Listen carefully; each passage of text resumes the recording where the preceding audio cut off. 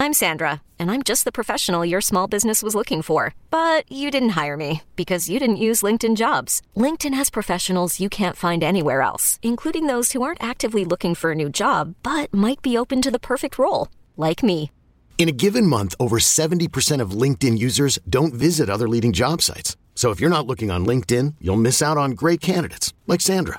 Start hiring professionals like a professional. Post your free job on linkedin.com/recommend today. This episode is brought to you by Progressive Insurance. Whether you love true crime or comedy, celebrity interviews or news, you call the shots on what's in your podcast queue. And guess what? Now you can call them on your auto insurance too with the Name Your Price tool from Progressive. It works just the way it sounds. You tell Progressive how much you want to pay for car insurance, and they'll show you coverage options that fit your budget. Get your quote today at Progressive.com to join the over 28 million drivers who trust Progressive. Progressive Casualty Insurance Company and Affiliates. Price and coverage match limited by state law. Is your child struggling with a specific subject or need help with homework? Are they asking questions that you're not sure you can fully answer? IXL Learning is an online learning program for kids. It covers math, language arts, science, and social studies. IXL is designed. This program will improve your kids' grades. Studies done in almost every state in the country. The kids who had IXL are consistently doing better. Powered by advanced algorithms, IXL gives the right help to each kid no matter the age or personality. And it doesn't have to eat up all your time. One subscription gets you everything for all the kids in your home, pre-K to 12th grade. So don't miss out. 1 in 4 students in the U.S. are learning with IXL. IXL is used in 95 of the top 100 school districts in the U.S. Make an impact on your child's learning. Get IXL now. And listeners can get an exclusive 20% off IXL membership when they sign up today at IXL.com/audio. Visit IXL.com/audio to get the most effective learning program out there at the best price. All right, Brian, we just got back from Las Vegas. We were out there for the Super Bowl, which saw the Chiefs win their third in 5 years. They beat the San Francisco 49ers 25-22. And, I was struck watching this playoff run, Brian, that I feel like Dallas is further away than I thought when I watch it, in terms of not just where they're at, but where other teams are and the way other teams are going to attack them. We already saw that Green Bay handled them pretty well. I think that Detroit being angry coming in here for a divisional game probably would have, punched you in the mouth a little bit. We already saw Buffalo do it to you, San Francisco do it to you. And I feel like Baltimore and Kansas City similarly would have given them problems. So we're talking about half a dozen teams that were in the playoffs that I feel like were really going to be difficult for you to compete with if you went up against them. But coming out of that game, watching these two go back and forth and fight in this defensive battle, I just was struck by Dallas still feels like they're a ways off. And one of the big areas that I think we're seeing this right now, you've talked before about center play. Yeah. How the center play's got to get better, and that's something that really stands out from some of these teams. The San Francisco center, I'm forgetting his name right now, Brendel or whatever his name is, Plano East alum right here. I'm wearing the Plano East High hat there, so shout out to him, a local guy. But center play had been important for the Final Four teams. We also talked about linebackers, and I think you saw in this game when Drake Greenlaw went out, and they were forced to go to some of these reserve defenders. Oren Burks playing linebacker just got torched for them. Yeah. And when you hear Jordan Love talk to Micah Parsons this week, Brian, he said, essentially, we knew we could attack your linebackers. Right. We knew we could do whatever we wanted there. Is the biggest obstacle to this team becoming on that level to where they can compete right now? Do you think the biggest obstacle right now there potentially in terms of their personnel is their linebacker group? I would address the center first, as you mentioned. I mean, to me, that's... You've got to figure out how to run the football better. You just do. And, Biotish, there were some games, you always hear me say this, there were some games where he was good enough, and other times he wasn't. They just did not have that ability to get after the defense in the running game like they needed to. They weren't winning near enough in the middle. And you kind of think about, well, there's Zach Martin, and Zach Martin and Terrence Steele, they had their struggles too. Sure. It just wasn't the tight ends, point of attack blocking. You draft Schoonmaker, you kind of feeling like that he's going to be a guy that's going to help you right off the jump. They struggled in that area. They've got to. But to me, if you want to get back to being a better team running the football, you got to address that center position. You have to find somebody that can not only get a little movement when you need to, but also reach wide techniques, get to the second level, cut guys off, give backs the opportunity to, cut behind them. So, yeah, that, and you mentioned the linebacker. Zim is, I guarantee you, has already watched the Dallas film a bunch. Yeah. And he's seen what Dan Quinn tried to do. He just, Dan, I think Dan got caught in a situation. One of the bigger mistakes they made this year was the fact that they went light at linebacker. That they just said, okay, we're going to play so much nickel and dime with these linebackers and we'll be fine. And then all of a sudden, you lose Overshown, who looked like he had a huge amount of promise. You lose, Leighton Vander Esch, and now you're down to, and you didn't get the jump, the second-year jump that you thought you were going to get from Clark. Right. And it was a problem. That was a problem. So, yeah, and I look at this draft, Bobby, and I know you're 60-some-odd guys in it as well. I don't know how many linebackers you looked at. It's a good group. The best linebacker, I think, is a kid named Wilson at North Carolina State. Mm-hmm. But his situation is, he's so beat up.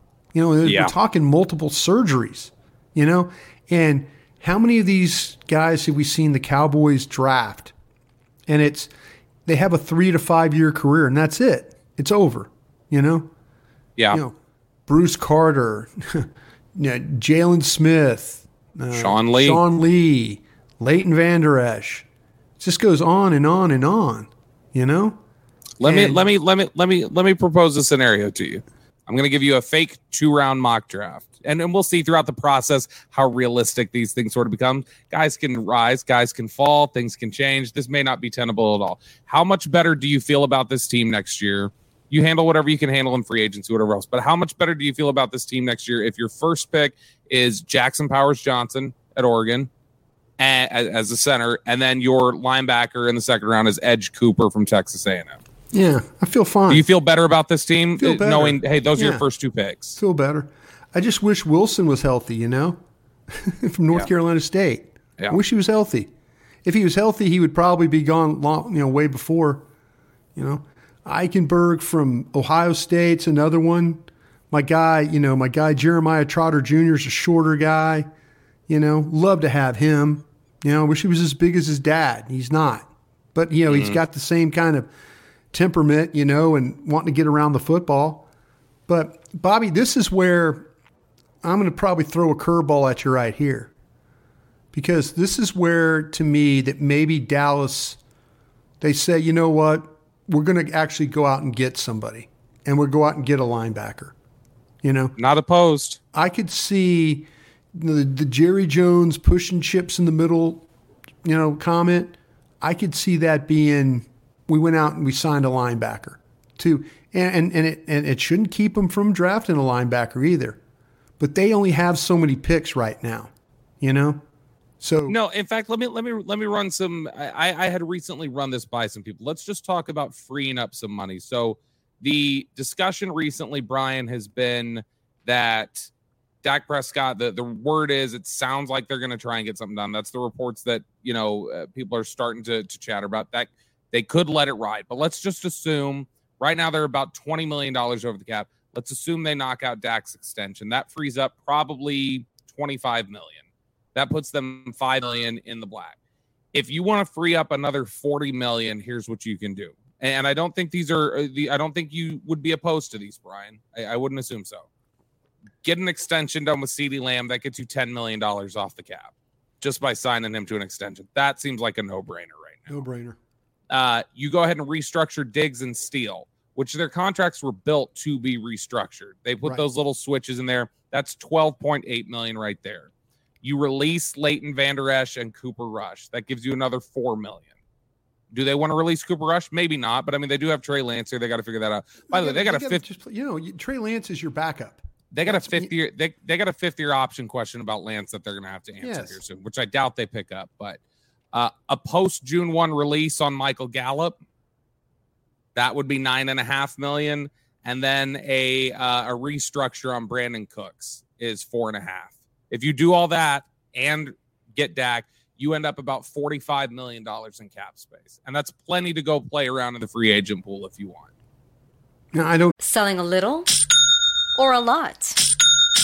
Shopify helps you do your thing, however you cha-ching. Shopify is the global commerce platform that helps you sell at every stage of your business. From the launch your online shop stage, to the first real-life store stage, all the way to the did we just hit 1 million orders stage. Shopify's here to help you grow. Whether you're selling scented soap or offering outdoor outfits, Shopify helps you sell everywhere. From their all-in-one e-commerce platform to their in-person POS system, wherever and whatever you're selling, Shopify's got you covered. Shopify helps you turn browsers into buyers with the internet's best converting checkout. 15% better on average compared to other leading commerce platforms. And sell more with less effort thanks to Shopify Magic, your AI-powered all-star. Shopify powers 10% of all e-commerce in the US. And Shopify is the global force behind Allbirds, Rothy's, and Brooklinen, and millions of other entrepreneurs of every size across 175 countries. Plus, Shopify's award-winning 24/7 help is there to support your success every step of the way. Because businesses that grow with Shopify. Sign up for a $1 per month trial period at shopify.com/Odyssey Podcast, all lowercase. Go to shopify.com/Odyssey Podcast now to grow your business, no matter what stage you're in. Shopify.com/Odyssey Podcast.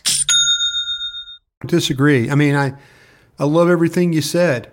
I do feel like, though, they're going to look at the linebacker situation. They're going to look at the linebackers that are on the market, and they're going to try and figure out which one of these guys they want. And I think that everything you said, I think, is absolutely right. And the move that they're going to make is to go get one of these linebackers. That's just my prediction. That's just my gut feeling. They're going to, because you look at the college linebackers, and there's some good linebackers, but there's some lack of height. There's some, injury history. There's some things that, aren't totally inviting. The A&M kid's a good player. He really, really is. He's got good length, long, he's a tall guy, plays well, gets off blocks, all those things you like in a linebacker, does very, very well. Around the ball, causes turnovers, picks up turnovers. The two names you gave me are absolutely spot on. I'd be super happy.